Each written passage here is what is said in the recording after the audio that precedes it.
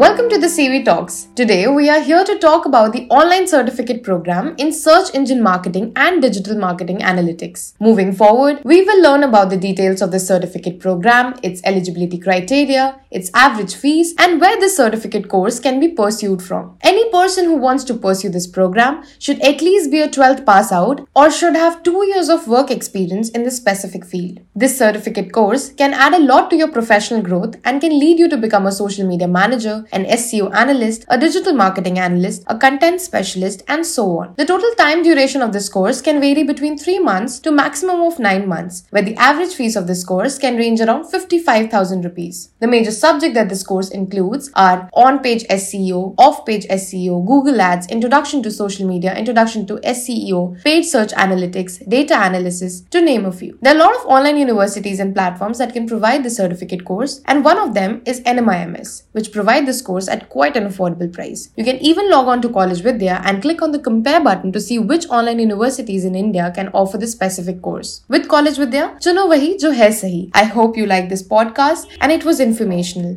To know more, keep following us.